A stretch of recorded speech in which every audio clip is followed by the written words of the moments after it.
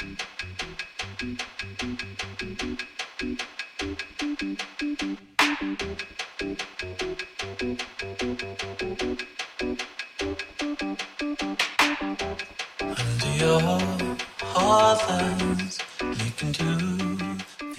right, that was The Bear on the Green Majority. No, it wasn't at all. It was Will Call's by Grizzly Bear, the Diplo remix, on the Beyond Green podcast. I am I'm here with my co-host Darren Kaster. Hello. And fellow co-host and brother David Hostetter. Oh, just digs deeper every time. Every time like it does. Yeah.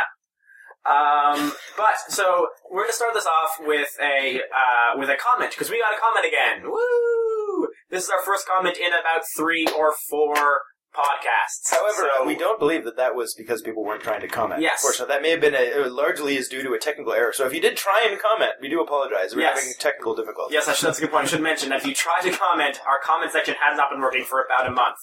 So how did this person successfully contact us, Stefan? They used the Contact Us page and added the word comment and then gave us a comment. So thank you very much, Wabaloo. You were excellent. So basically, it's a very long comment, and I will post it under our latest, I'll post it under this one, actually. I'll post it under this comment, because that's where you'll hear about it. So it'll be under this one. It's a bit long, so I can't read the whole thing. But we wanted to, we read the whole thing already, so we've already both heard the whole comment. All 3 of us have heard the whole comment. And we're going to get on to one part of the comment that we sort of wanted to talk about a little longer, and then we'll get into the show. So, the one thing that is, one of the things that was brought up in this comment is the idea that big business controls our consciousness. Or sort of that what we understand, again, I don't want to put words in this comment's mouth, but we understand sort of big business sort of controls societal consciousness to some extent, and that sort of informs our own consciousness, and so we have to find a way to get around that. Also, they get into the idea that overconsumption and sort of this undiscerning use of technology all wraps up in this sort of societal understanding. So first of all, I'll get Dave, because you sort of brought up the actual correct way of thinking about this first. So your thoughts on whether or not society is controlled, or societal consciousness is controlled by... I think insofar as the aesthetic of modern industrialized society is controlled by the decisions of big developers and big businesses to take over large land lots and put up big billboards and advertisements and whatnot. It's true that what we see and take in on a daily basis is largely influenced by big business decisions and are often counter to aesthetic taste, in the sense of, in Toronto, we get a lot of complaints about buildings being ugly. But I think overall it's sort of an underestimation of the individual attention in terms of what the average person might choose to pay attention to. So, I mean, there's the sense that, yeah, we may bounce around to different Starbucks, different shopping malls, and just live in huge glass condos and have our lives controlled or determined by large business decisions. But there's also, at least in terms of big city life, I mean, and rural life, because it's the country, I think it's an underestimation of the actual depth of the intellect of the average person to assume that we simply are drawn in naturally because these things are available to us. First of all, I want to imply that I want to first say that we aren't saying that Wabaloo thought necessarily that. Yeah, but that's the implication. There's a little bit of implication. I want to actually get into a slightly different point, which is the idea that rather than sort of understanding how big business controls our society, I think what's actually far more powerful and a far more likely way that our consciousness could be controlled by big business is through advertising, subtle or not. We sort of, the idea that we see thousands of advertisements a day, and even if you never buy any of those products, there are subtle implications you sort of get from places to places. I always often bring up the idea of teeth whitening as an example of this, which is like 10 years ago, teeth whitening wasn't a thing. No one thought about it because it wasn't a part of your life. And advertising has managed to successfully both convince you your teeth should be white and then sell you a product to whiten your teeth. And that's to an extent where now I've talked to people, someone's like, I'm thinking of my teeth whitening. Really? Like, you're my age and you're just a random dude. Why do you want to do this? And especially given the fact that your teeth not being white is your actual teeth are yellow. It's the enamel on your teeth that is white. And so the harder you brush or the more you really try to brush your teeth, in fact, you'll make your teeth more and more yellow. So the only way to actually, you can't grow enamel. What you're doing when you teeth whitening is not protecting your teeth, you're just bleaching your actual teeth. The yellowness of your teeth. That's what you're doing. Sorry, Dan, you seem like you want to jump in. No, well, I had a third point, so I didn't want to train you, even though I'm ready but I think a third comment would be I want to make a slight quibble on a small point, but I think it's important, and I also don't want to insinuate that I'm necessarily in disagreement with either of you or Wabaloo, our commenter in this case, simply because I don't think he fleshed this part out, so it's entirely possible that we agree. He just didn't flesh out that part of his argument. But I'm very resistant to the idea of any language that sort of puts blame at the feet of big business. Now, that might sound surprising if you've listened to either any of the previous podcasts or any of the radio show or anything I've ever said. That seems contrary, but I'll be very specific about why I'm saying that. The idea is that it goes along with my thing about big business and multinational corporations being amoralistic, not immoral, but amoral. They're machines that are functioning the way that they've been designed to function, which is that they have a legal responsibility to maximize profit to shareholders and all these things. Not just a responsibility, they're compelled to. They have no choice. So in a lot of ways, this is why, for instance, I would say, why I think that, Coke might be, quote unquote, an evil company. I don't believe in actual evil, so I just mean, negative impacts. But I don't necessarily blame, it doesn't mean I would say anyone who works for Coke is evil or has done anything wrong. It's because it's a machine we've wound it up and it's doing what it's been programmed to do. In the same way that, you could start your gas lawnmower and let it go and then go in the house and start reading a book and then 10 minutes later it runs over some little girl's foot and it'd be like, damn lawnmowers? No, it's doing what it was programmed to do, and you just didn't give it any further direction than to keep plowing off in this direction. And I think to that extent, we're very much responsible for what big corporations have done because we've given them certain regulations, certain things, and then nothing else. Right? We haven't programmed any formula into them for moralistic or societal benefit. Their only requirement is maximize profit, and they're doing that. It's a machine that's functioning the way that it's been programmed. So it's not that I want to disagree with Wabaloo or anyone on that point. It's that I think it goes one step not too far, which is that we shouldn't be placing blame at the feet of these corporations. They're mindless machines that are operating the way that they were programmed to. We need to go one step further and say that we need to take responsibility for placing limitations through incentives on them, that you need to account for that within that maximizing profit, that not destroying the earth and, not getting things. We talked about a documentary recently about Killer Coke, and, don't buy Coke because what ended up being the details of that was that some small company that was associated with Coke as a bottler had hired, through someone at that. See, when you get down to it, it's not like someone at a corporate office phoning in hits. It's someone, but it's all part of the same system, right? The pressure to maximize profit, when filtered down through these big systems, creates situations where some small guy at some small factory feels like the best way for him to do what he needs to do is to hire some hit squad. So we can't divorce those two things. But you also have to, I think it's very, very important to take a consideration for how it ended up there. And it's not just evil corporations. It's a system that's a problem, and these machines are simply operating the way that they've been programmed within the existing system. Right. I think that's really critical to understand. Right, and I think part of what I want to stop you there for is the fact that what I think is interesting is the way the comment is worded, is that they're not blaming corporations for anything. They're stating that corporations dominate the societal consciousness, which I think is a slight different point, but I think sort of sidesteps your criticism, which is the fact that big business, we've allowed big business and we've allowed sort of this culture of money to dominate our society, and that's on us. The fact that that we can have Times Square and Yonge-Dundas Square, and that the way and all of the lights and all of the pretty things you see are all advertisements rather than art installations, stems from the fact that we've accepted this world where money is king.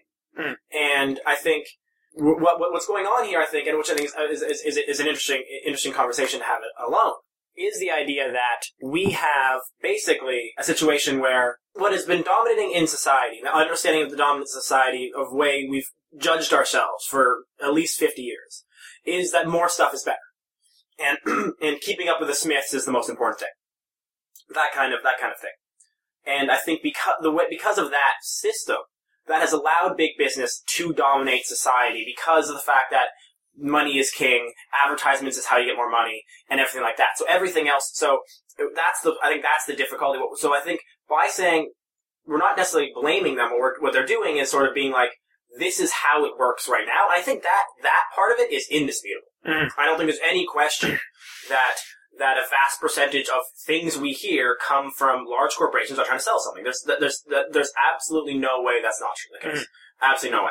And whether or not we can sort of shift that to something else is still in question. And that would be great if we could. But that's more on us as a society rather than on the big businesses to change their ways. It's us as a society have to accept that, you know what we're going to do? We're going to put advertisements where we think they need to go, and we're going to sort of accept and encourage other things in the rest of this field of consciousness.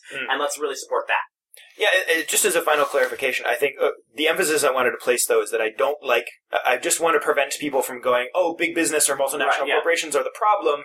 If I hate Coke or if I boycott Coke or Texaco or any of these companies, that I'm, solving the problem. No, you're not, because even if you wiped out Coke off the map, it's Coke and Pepsi and Texaco and Syncrude and all these companies, they're just products of the system. Another company will fill that void.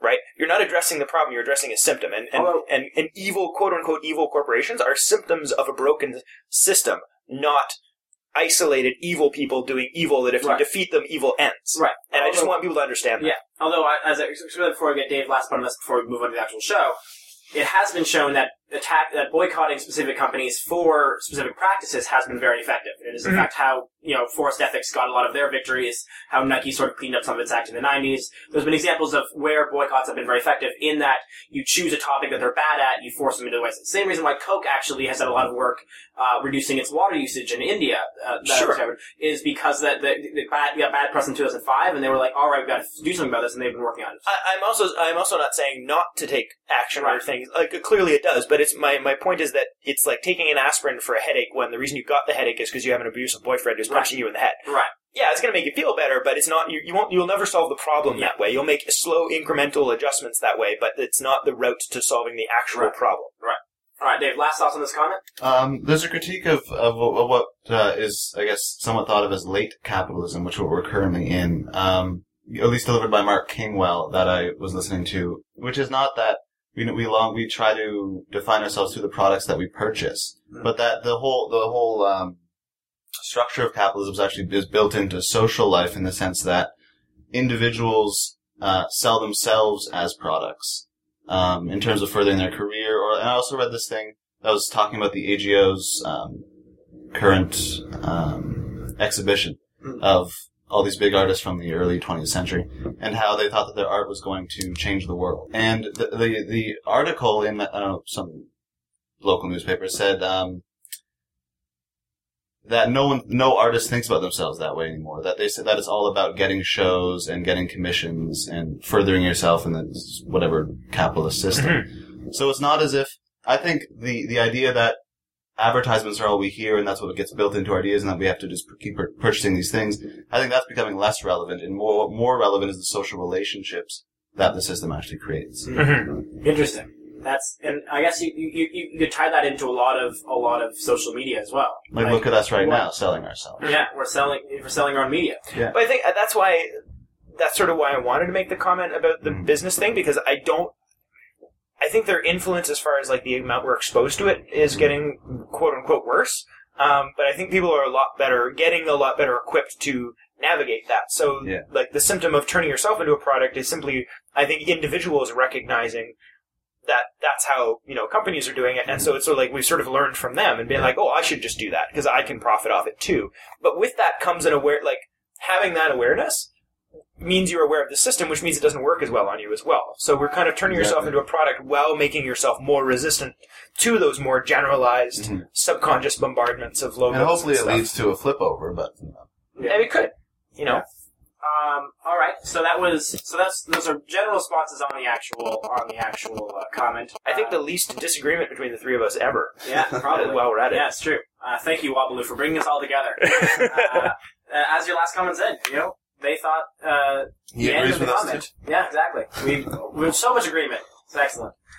But to explain what we actually wanted to do with this episode, this is sort of a flashback episode. It's something Darren and I had been working on before, which was a sort of YouTube series in which we brought one new guest on, and then we all asked a question. We all had to answer the questions. The question was over the green line, is what we had called it. The pilot, we can call it a pilot. There's a pilot. Yeah, there's a pilot. It might come back. We if we have time. Support us, and we want to see that. That's if enough members tell us that they want Over the Green Line to come back, we will get on that.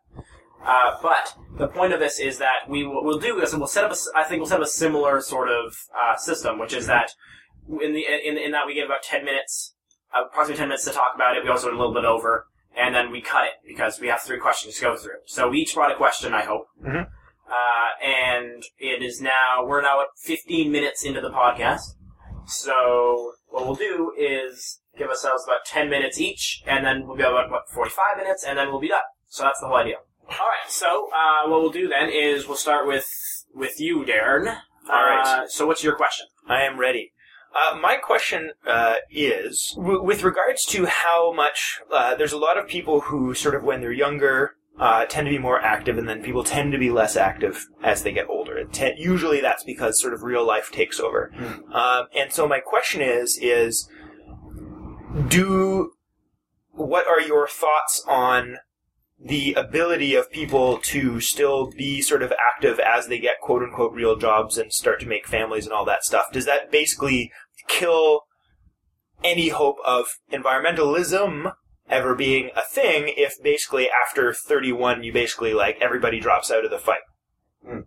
Is that a true observation? And comment on it. So I guess there's a bit of an open-ended, but I'm just very interested in your thoughts on that phenomenon. Can I start if you want to? Go for it. All right.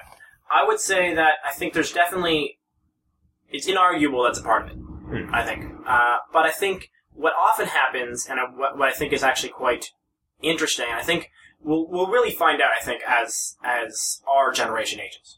When we hit maybe 35, 40, we'll really find out if we have any hope. I would argue that just because it was part of the question we're talking about environmentalism being young people since the 50s, so it's not like we're the first generation to test it. For sure. But there's ever increasing more and more ways to use your power within the system to push forward environmentalism. Because one of the things happens when you are 30, 31, you get a real job, is then you actually have money. And how you spend that money can very, very, very alter the status quo. And if you get enough people, it's sort of why, recycling is now a thing. Everyone recycles now, because if you grow up recycling, then you continue to recycle. It's just that sort of works. And if you grow up eating local food or going to farmers markets to your field, that's another thing you can continue doing. So I think what it comes down to is, while a lot of people do end up sort of, quote unquote, leaving the actual sort of go out protest activist kind of subset of the environmentalism, as more and more environmental fields increase, and as jobs in the environmental field increase, which is the case, environmental jobs are one of the few growing sectors in our economy right now, that's an avenue where you can both settle down while still pursuing the fight. And I think that's a big part of it, is that when people were, 20s and 20, 30 years ago, when they grew up, their jobs weren't available to them to sort of join this sort of movement. That wasn't available to them. And they're part of the reason they fought for these new jobs that are now available to us when you hit that time. Also, it comes down to whether or not you can keep your sort of activism in smaller ways, or you will push it in smaller ways, or maybe more money-driven ways. What really happens is that you sort of shift from having more time on your hands to having more money on your hands. You run enough time and you gain some money. Now, maybe a bunch of poor 32-year-olds with 2 children will be against me on that, but if I had 2 children right now, my children would be dying. They'd be taken away from me. I could not raise 2 children. I would lose my children immediately. Whereas, because that's the level of not having money I am. You just have to get a real job. I have to get a real job, exactly. But I think there's hope in the environmental movement, because as we continue to move forward, the power that will be given to us in the ways to sort of support institutional change by supporting and by working for companies and by supporting other groups with our actual funding will continue. And I think that's where my hope comes from. Dave. I'd agree with that. I also think there's a way of organizing the family itself in order to stay active. Like families, like say a couple likes to travel a lot in their whatever as they're falling in love or something, and they get married and they like to travel, and then they decide to have a kid, and one of them gets upset that now we're not going to travel anymore. We're just settling down. It's all over. I think there are ways to be parents that isn't just like leaving your kids alone or just like doting on them all the time, but involving them in your actual professional life in a way that isn't just like boring to them or assuming that they're not going to enjoy what you're doing. Like going out on activist trips, you could bring your kid, like even though you're a little bit preoccupied, they can still play a role in that. That's why there's two here. Yeah, exactly. One of them being preoccupied. Exactly. Derek? No, it's, the reason I was thinking, because, I mean, it is something where I've just been speaking to a lot of people recently about, we're glad what we're doing or whatever. I used to, whatever, and it's sort of the way it's been presented to me is sort of people, I don't even want to use the word admitting, just saying, that they aren't sort of active anymore and that they had been. And I was sort of wondering if, I'm way too stubborn and way too focused on this to sort of think that I would ever find myself in such a position, but I just wonder if, all of our allies over time will sort of slowly drift away, as it seems that has been the case before us. And I just, it not even makes me concerned, it's just strategic awareness to know that you might have to start looking for different kind of support in different kind of ways if you want to keep going, because so many people before us have sort of not made it. I kind of feel like, I don't know why I have this obsession with using violent imagery, but I sort of feel like it's the getting off the U-boat, at D-Day, and you're sort of looking at it and be like, well, look, I might think that I have a really good chance of doing this, but there's a lot of dead bodies on the beach in front of me. Here goes. Yeah. I also think it's like it's an impetus to forge connections with younger generations. I mean, like us working with older people or older people working with us. Mm-hmm. Like it's just it's a knot to tie throughout. Mm-hmm. And I think also there's two minor points. One is that you often see, and I've read studies on the sort of how environmentalism has ebbed and flowed in salience, basically. Mm-hmm. How there's sometimes where it's huge, like early 1990s it was huge, and then it sort of just died. And I think we're sort of seeing a build-up again now. It's not as more and more climate disasters and more sort of massive. But it's really cold, Stefan. There's no such thing as climate change. But see, I think what's actually surprising about that, and what I love about that is, it's ridiculous. The backlash on that is sort of taking over now. I think it's you now see almost every article that comes out about this being like, no, this is still this. It only took you guys 10 years. Hey, but at least it's happened. Like it's now to the case where that is the dominant paradigm. When you hear about that, there's a bunch of articles being jokes about like, no, this isn't the case. But it's been to the extent where that now is no longer an argument, and it was 10 years ago, and it's insane that was 10 years ago. It's not necessarily a bad thing. It's just a misunderstanding of what global warming and climate change actually mean. Right, but I mean, I'm just saying it's a good. Like, I'm just saying the fact that the article saying no, this isn't the case, or the articles explaining why, or like it's permeated so much that this XKCD comic recently released about this. Amazing! If you do not know what XKCD is, you must now know. Yeah, I'm sure they have a random comic generator, like a random comic of his. Just hit random. 20 times in a row. Yeah, exactly. I'll post a link to the one I'm talking about right now under the show. And the other topic I want to get to, which some ties back to the whole Beyond Green thing, because of the fact that I think right now we're not seeing a huge movement, but also because right now the fact I think that there are all those people who were, talking to you who said that we were doing stuff, I think is an untapped resource that when the tipping point comes, that could be a huge advantage for the environmental movement. In that, even at Beyond Green, at the very last talk, at the very, very end of it, there was one person who asked, what can we do to get one of the questions, what can we do to get my parents interested? Mm. And then a woman, not even 2 or 3 rows back, was like, look, I'm the person you're talking about. I'm 45, I'm doing all this other stuff, and we need you guys to wake us up. And I think the fact that there's all these people who will probably identify with this woman, who was like, I'm 45, I'm very busy, but if you gave me one thing to go do in this sort of fight, I would be there. I think that could really come back and help the environmental movement at some point. I think there's So we have a whole bunch of... You're perhaps letting the cat out of the bag that we have sleeper cells all over the place. Yes, yeah. Sleeper cells, and they're taking their kids to school. Where do we... Is there a button that like the smiley face button so that CSIS doesn't bust in the door? I don't know. But see, I bet you some members of CSIS probably were hippies when they were younger. Yeah. No, I'm just concerned that they'll mistake that for actual sleeper cells. Yeah, well, our sleeper cells are just the 70-year-old hippies who are actually sleeping. Yes. That's what we've got. Literal sleeper cells. That's what we've got under They're our actually napping. Yes. So maybe we should call them napping cells, just so that there we go. Yeah, it's less afternoon napping cells sounds a lot less terroristic. Yeah. Yeah. All right. So that was our 10 minutes. Dave, what do you got? So my question is about the value of considering how we conceptualize the environment or environmentalism. Like, because there's that old, or somewhat old, I guess by now, idea that the environment is fundamentally a health issue. You can think of environment being a justice issue. You can think of environment being an aesthetics issue. Mm-hmm. So, but you can also think of, which is sort of what I like to think of it as, which is potentially not helpful at all and just doesn't make any sense, of the idea of calling everyone an environmentalist, just because everyone is inherently interested in their own surroundings. Mm-hmm. That is the basis of the name of my show. That's what the green majority means. Is that whether you think so or it's how I've repurposed it since I took over the show. Was that basically the idea was, to my definition, everybody's an environmentalist. That's basically what I mean by that. Yeah. It's just that I have to wake them up that they are because they didn't know that X connected to Z, and if they did, they'd care. Yeah. That's the whole basis of the show. That's what I'm thinking too. But I feel like that sentiment inherently leads to the idea of it simply being a justice issue, because then it's just the poor and disenfranchised who have to deal with the shitty environments to live in, right? The people who don't have social or physical mobility to get out of those places. Yeah.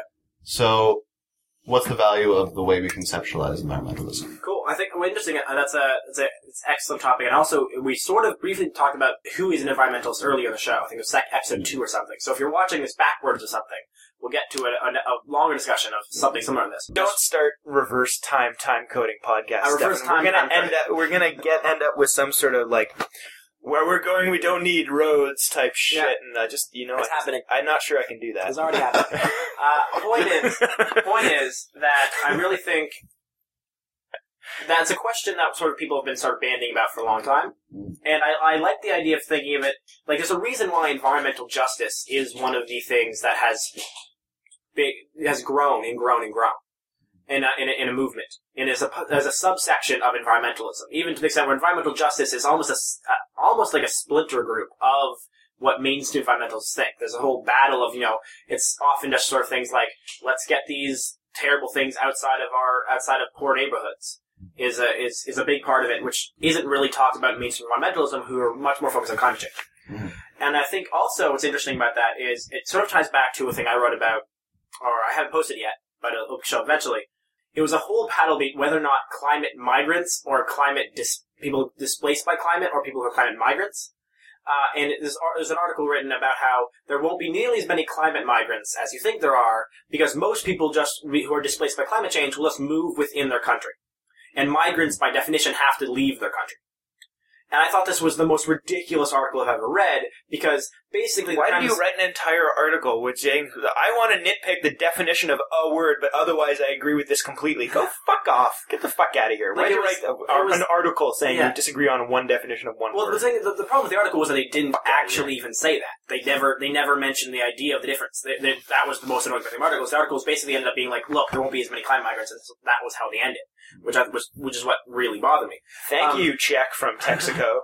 But what really gets to me, or what I thought was interesting about that, was it goes back to the idea of it really, really, really is the poor that will suffer the massive, massive damages that you'll see in climate change. Yeah, when they mean move, they don't mean pack it up in a nice car and then pay a company to reset it up in your new house for you. It's like drag the half of the shit that hasn't fucking drowned yet into a cart and carry it there. Yeah, well, that was the funny thing about reading about the displacement was basically one of this group that I was reading about, Climate Migration UK. They have a whole thing about this. Basically, their argument was that people are too poor to be able to actually move out of their country, so they won't become migrants. They'll just be displaced. And they'll just scorch Yeah, and I was like, okay, I understand that the word doesn't fit, but shouldn't they be helped more then? Like, the fact that here's a bunch of people who are so poor, they can't really get away from climate change. They'll just move somewhere else within their country. And it's not like my life would be any harder for me if I had to move from here to United States or from here to, somewhere else, like Thunder Bay, yeah. Like, it's, like, theoretically, you could argue that having to get refugee status will be difficult. They could send me back to here. But basically, moving your entire life is going to be inherently disruptive. If we had to vacate the bottom 5% of Canada, that's 98% of our population is now moving from the comfortable cities they live in to some fucking shack in the middle of the Canadian Shield. Yeah, that's fine. They're still within Canada. They're just migrants. They're not migrants. They're displaced. Or they're displaced, yeah. Displaced from a city to a fucking, scavenged wasteland. Yeah. Asshole. And I think that ends up being the key here, is that I really think you could... what's interesting, I think the reason why people don't just switch to the straight up, this is a justice issue, is because of the history of environmentalism has brought a lot of people who think Earth has a inherent value, blah, blah, blah, which I agree with. But they're also the people who don't want us to be only talking about human loss and human difficulties. And it almost makes sense to me that if we split those two, being like, yes, all this bad things happening to us, but also, like, that's what I always go to, is that you don't have to give a shit about the environment to care about climate change. You can literally think anything you want about climate change, about the environment, but if you care about your fellow person, and if you care about any equality at all, tackling climate change has to be done. And so I think I would agree with you that thinking of it as just a justice issue is an interesting way of putting it. I think that the environmental movement will inherently fight against it because they don't want you to be like, no, we still need to save the whales, which I'm all for saving the whales. Eco-justice, like justice for other animals and life forms.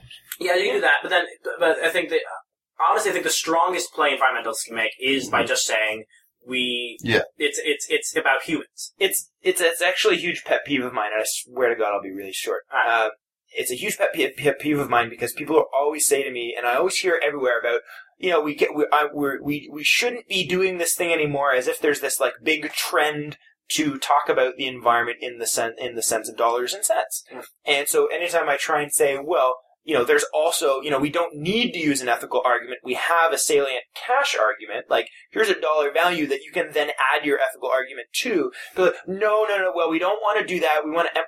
Nobody ever. It's like people talk about it as if the only way the environment is ever talked about is in a tangible monetary sense, but the reason we haven't solved any fucking problems is because nobody's talking about it in a monetary sense. People refuse to put dollar values on things. Well, okay, you might not like that, but you want to talk about a really fast way for things to happen? You can't have big business valuing nature if you don't give them a fucking dollar. So let's start somewhere. But it's it drives me mental because, your ethical argument isn't going to work on some people. The money argument, guess what, works on both. Whether or not the ethical argument people want to admit it or not, you start threatening their paycheck, they're going to get on board. So what's the one argument that works on everybody? Money. So let's talk about money. Like you said, I don't know. It's just because there's this constant pushback to not talk about it that way, and it's the most useful way to get stuff done is to talk about it that way. And it's not that I think it's not that I'm throwing out the ethical argument. I can't stand this knee-jerk allergic reaction to environment people talking about the most possibly convincing argument that they could make for their case and not liking it and not wanting to use it. Well, then it's your fucking fault when nothing happens.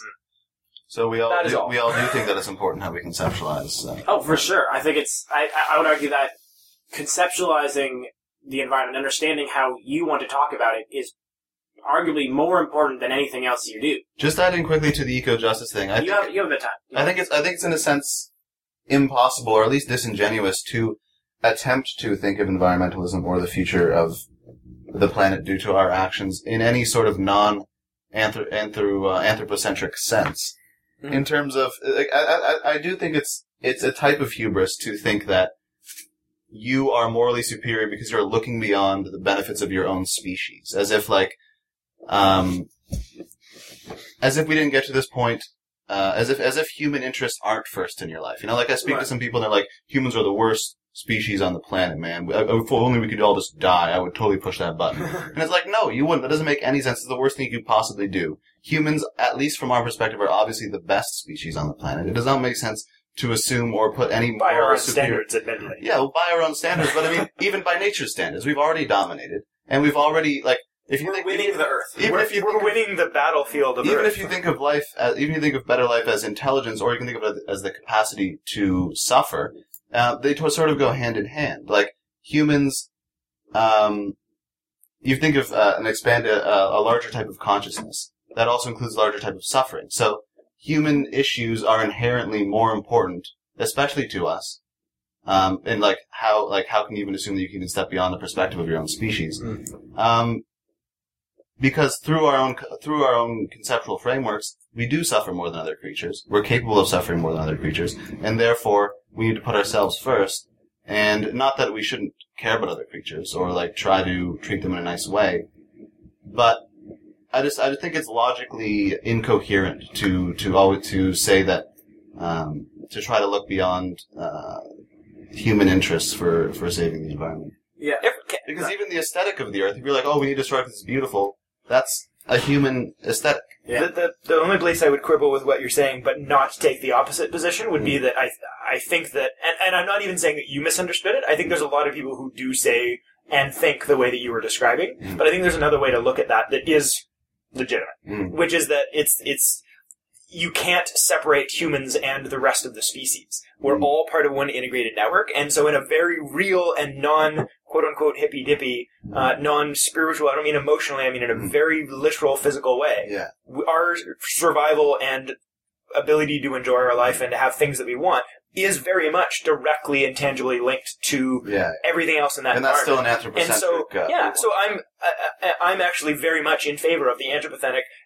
George Carlin said, it's not the Earth that's in trouble, it's fucking us. The Earth will be fine. Mm-hmm. You know, it might freeze over for a while and something else will happen, but the Earth doesn't give a shit. We're not going to destroy the Earth. It's us that's in trouble. Mm-hmm. I totally agree with that viewpoint.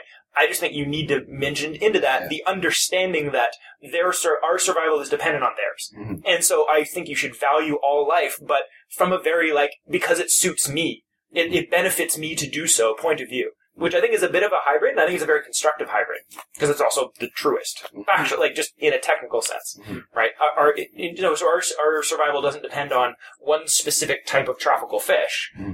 But fish in general being a thing, we're pretty fucking dependent on that. Mm-hmm. And not even just, in ways that we couldn't possibly even understand right now because the web of life is so much more complex. The only thing we know about it, for certain about the web of life, is that we should fuck with it as little as possible. Every time we do, it's like going back in time travel. Everything you touch has a possibility to have a butterfly effect to fuck you over. So you should try and touch as few things as possible when time traveling. And when we're talking about global ecological systems, definitely. Shoot a wolf? Fine. Poison all wolves because we don't like them? Yeah. Or, okay. You could come back and, Homer Simpson's president. Or poaching lions. It's not as if, I think, or any of us think that we should be poaching lions. But, because that has nothing to do with our survival. That's just being a douche for sport. Yeah. Essentially. I'm gonna go screw over another creature's life. Killing a lion. But if we're talking about, killing all lions, now we're taking a major important component of a massive ecosystem out of play, which will throw that entire I don't think we should be killing any lions. So, my argument would be, I don't really lose a ton of sleep over one, I don't get overly sentimental about one lion. But we're not killing one lion. We're killing all of the lions. And removing a major predator from a major ecosystem, that will have direct impacts on us. So that's why I care. It's very anthropocentric. I want to come out and say that I'm against all lion deaths. I know it's a controversial opinion, but I think lions should be left alive. Yeah. I always prefer, less harm to more. Or, I always prefer less harm to more harm. But I always prefer more harm to less. We differ. I don't understand. But I don't lose as much sleep over a lion getting shot as some other people do. Right. But that doesn't mean that I don't recognize that I'm completely on 98% of the degrees on the ideological side of the person who does than the person who doesn't for a different reason. Right. All right. So we're a little over on that one, but we still have a bit of time. So I'm going to throw out mine, and mine actually comes from basically I spent all of my last night reading about farming statistics. But the one part of this person, because I got a comment on our YouTube video that recently got on Upworthy, so thousands more people saw it, which obviously made one farmer see it, and this one farmer did not like it so much. What I thought was interesting about his whole comment, most of his comment, well, I'll post a blog post later about basically talking about the whole thing, but what I found most interesting about his comment, and the one thing that I think most resonated with, I imagine, a lot of people, was that he basically said, so you're complaining about such cheap food? Why are you complaining about such cheap food? We have the most efficient, abundant, amazing food system we have ever had before. That's factually untrue, probably. Well, there's a lot of food. I didn't read the article, so I don't know if he used words like efficient and stuff like that. But efficient might not have been the word. He's like, we have cheap food. Yeah, basically, it does function in the same way that like your grandfather's car, it functions. Right. Well, but they make a lot of food on less land. Like they've managed to they've decreased land size while increased production over the last 100 years. It's crazy. The point of what I want to get to, and what I think is an interesting more discussion to have with environmentalists, is the fact that there is at some point, and we ran into it at the end of the video, there is some point where what I have to end up saying is, yes, I don't want food to be this cheap. Make me pay more. And that is so not a thing that anyone ever says in our society, which thrives on sales, and I don't have a lot of money. I can't afford a lot of food if it was more expensive. So there's so you can't just, and that's a big problem. You can't just come out and say, I think food is more expensive, because the immediate response is, well, what about the people who are already struggling? You're just going to make them starve. And I think there's ways you can get around that. You can sort of, what my first response was... assuming a similar degree of social assistance. Yes, exactly. And also, I think there's also a lot to be said by the fact that we waste 40% of the food that we create. And so, stop wasting that food, and you're already solving a lot of problems. So I think there's a lot of different ways to get around it, but I wanted to throw this out to you guys of the idea of, how do you make that case that, yes, food, and really everything in our society, should cost more? I'm going to throw out your question, so I'll let Dave go first before I attack your question. Why don't you attack it first? No, we've had this on the podcast before. I don't think that's true. It's patently absurd to say so, because yes, in a very simplistic sense, if you want to be more in the sense that you're describing it, but the sense that you're describing it is within a microcosm, and when you put that into the rest of the system. No, it doesn't, because all the fuel, it's assuming that if you did the things that you're proposing, but nothing else changed, that would never happen. Other things in the system would change when you changed your initial thing, and that would adjust for it. In the same way that people oh, we have to invade Iraq because we need cheap gas. Gas isn't cheap now. We're subsidizing the shit out of it. We're already subsidizing a bunch of our food stuff. So if we're talking about if carbon pricing comes in. Now all food's going to go up anyway. We're artificially lowering it, and we can keep doing that. So it isn't true that food necessarily has to go up for it to be more sustainable. It might require that we eat different food because of pricing indicators on certain types of things that are less sustainable, but feeding yourself with something does not have to go up. That is not true. And I think there's an important distinction to be made there, in that one thing that is certainly true is that a more sustainable way of feeding ourselves would dramatically limit the types of products available in different places. That is definitely true. And to the extent where, even 30, 40 years ago, I was talking to someone who, avocados didn't exist in Toronto. Because they just couldn't make them here. I think avocados should be $7. Right. Great.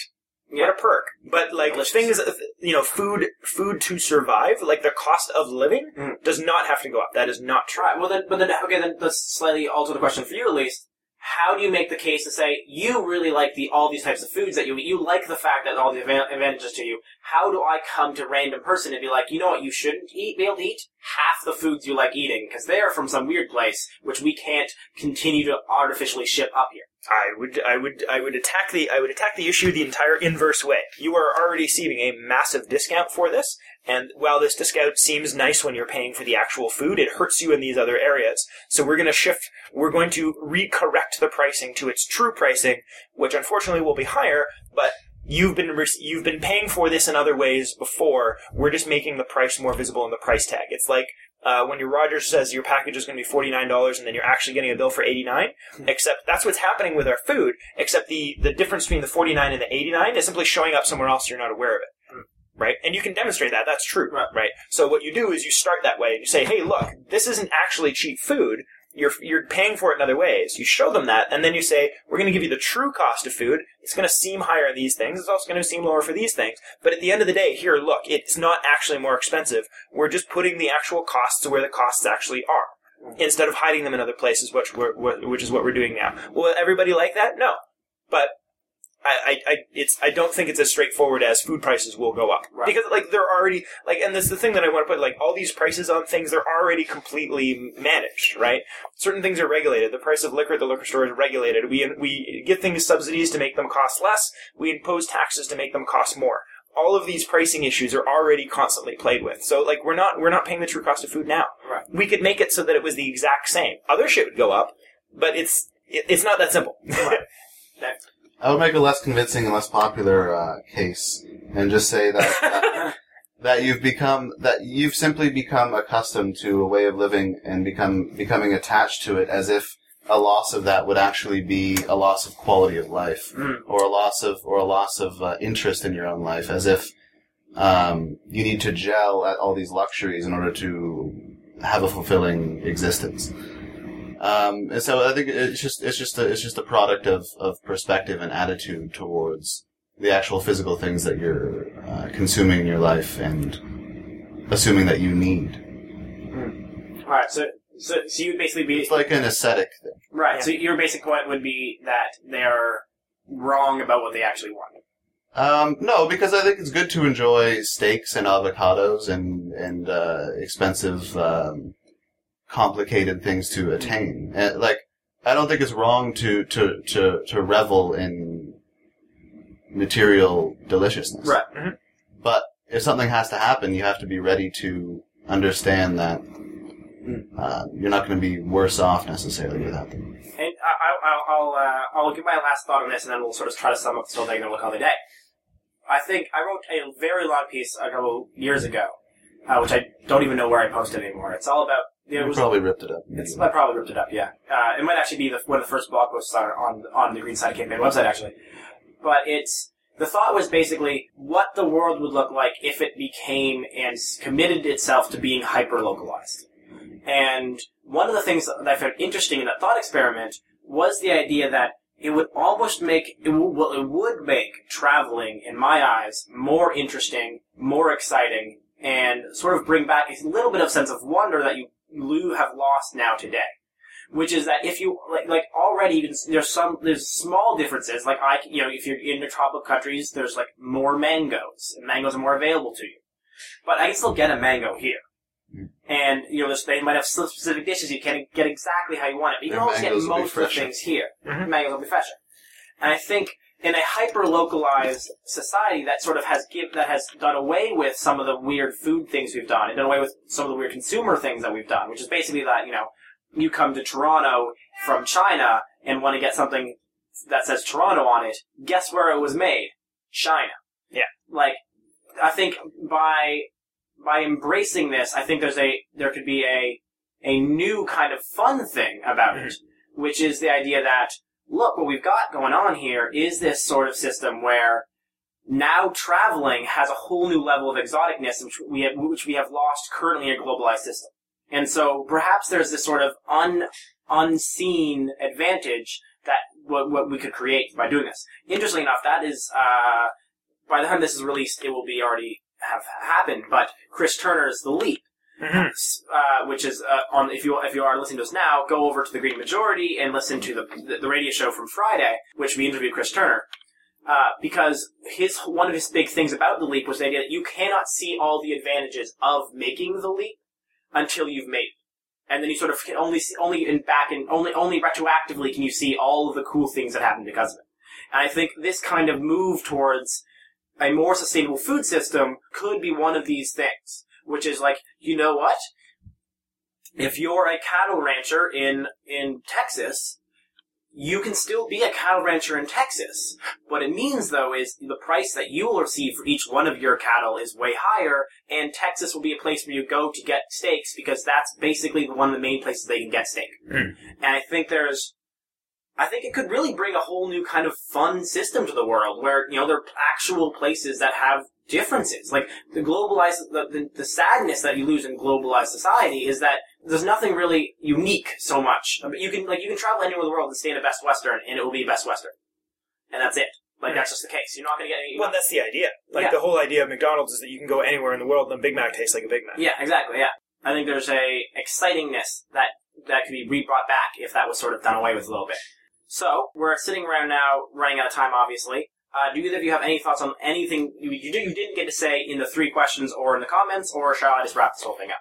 I just want to clarify that I do think I do love animals and think that they need to be respected for their own sake and in terms of their own lives. And I think it's valuable to attempt to consider other species on their own terms. Mm.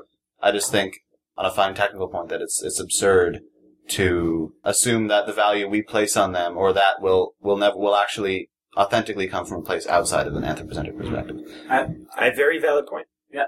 I simply want to add an idea that I won't get into, but maybe I'll tease it and then maybe we can come back to it, because it's related to your question and to my answer to your question, which was the idea that I've heard of an idea soon, not someone who I think has a chance in hell of being elected, but someone who's running on the campaign of replacing all income tax in Canada with carbon tax only. Oh, yeah. All revenue coming from carbon tax. Now, regardless of whether or not you think that idea is plausible, you want to see this leap happen in about 5 fucking seconds. Yeah. You make all tax based on carbon tax. We're going to have a carbon zero, neutral economy in about 5 fucking seconds. Yeah. And you know what? It wouldn't be half bad. I actually don't think it's a half bad idea. I'd have some other adjustments to it than that sort of simple thing. It would only apply to people under $150,000, something like that, and then people richer than that, too bad, we're going to fucking gouge the shit out of you to make up for all the shit you fucked us over with for the past 50 years. But, enough of my war on the rich for now.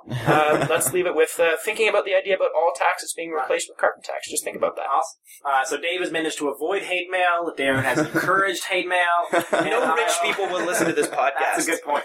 21 people listen to this. If anyone if you're one of the 21 people listening to this and you make more than $150,000 a year, send us some money. If you own less than 3 vehicles, I'm not talking about you. Alright, there we go. If you own the 3rd vehicle, sell that and give us the money. Yeah, and then I don't hate you anymore. Exactly, then we'll love you. Okay, so to play us out as before, it is Will Calls by Grizzly Bear. This is the Diplo remix, who apparently is a person. You forgot to thank me for my bizarrely sexual music. Sorry, thank you, Darren, for your bizarrely sexual music. Diplo, the man, the wonder, the Grizzly Bear. Remix. No, I like...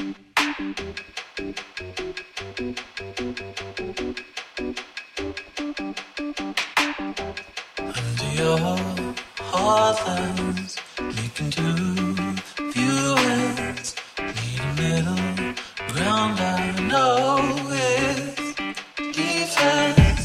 All the hands slip slow.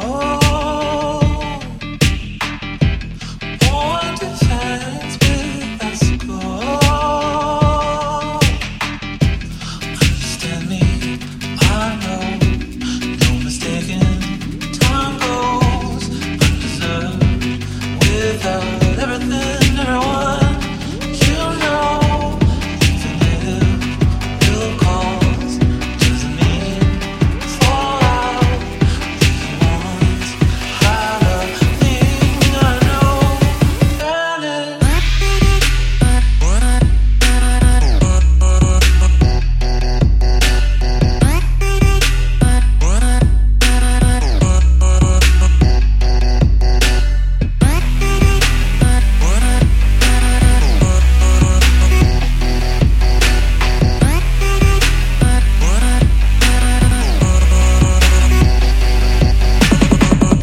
Understand me, I know, no mistaking. Time goes undeserved without everything, everyone.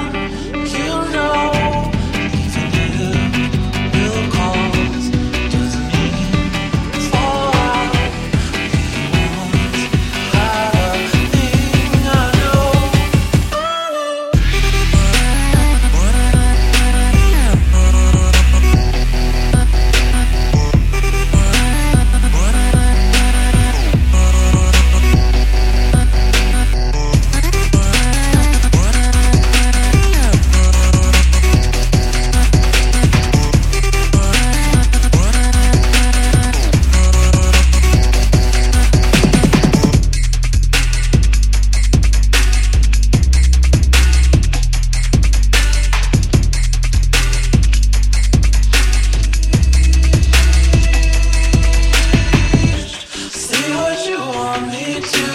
believe.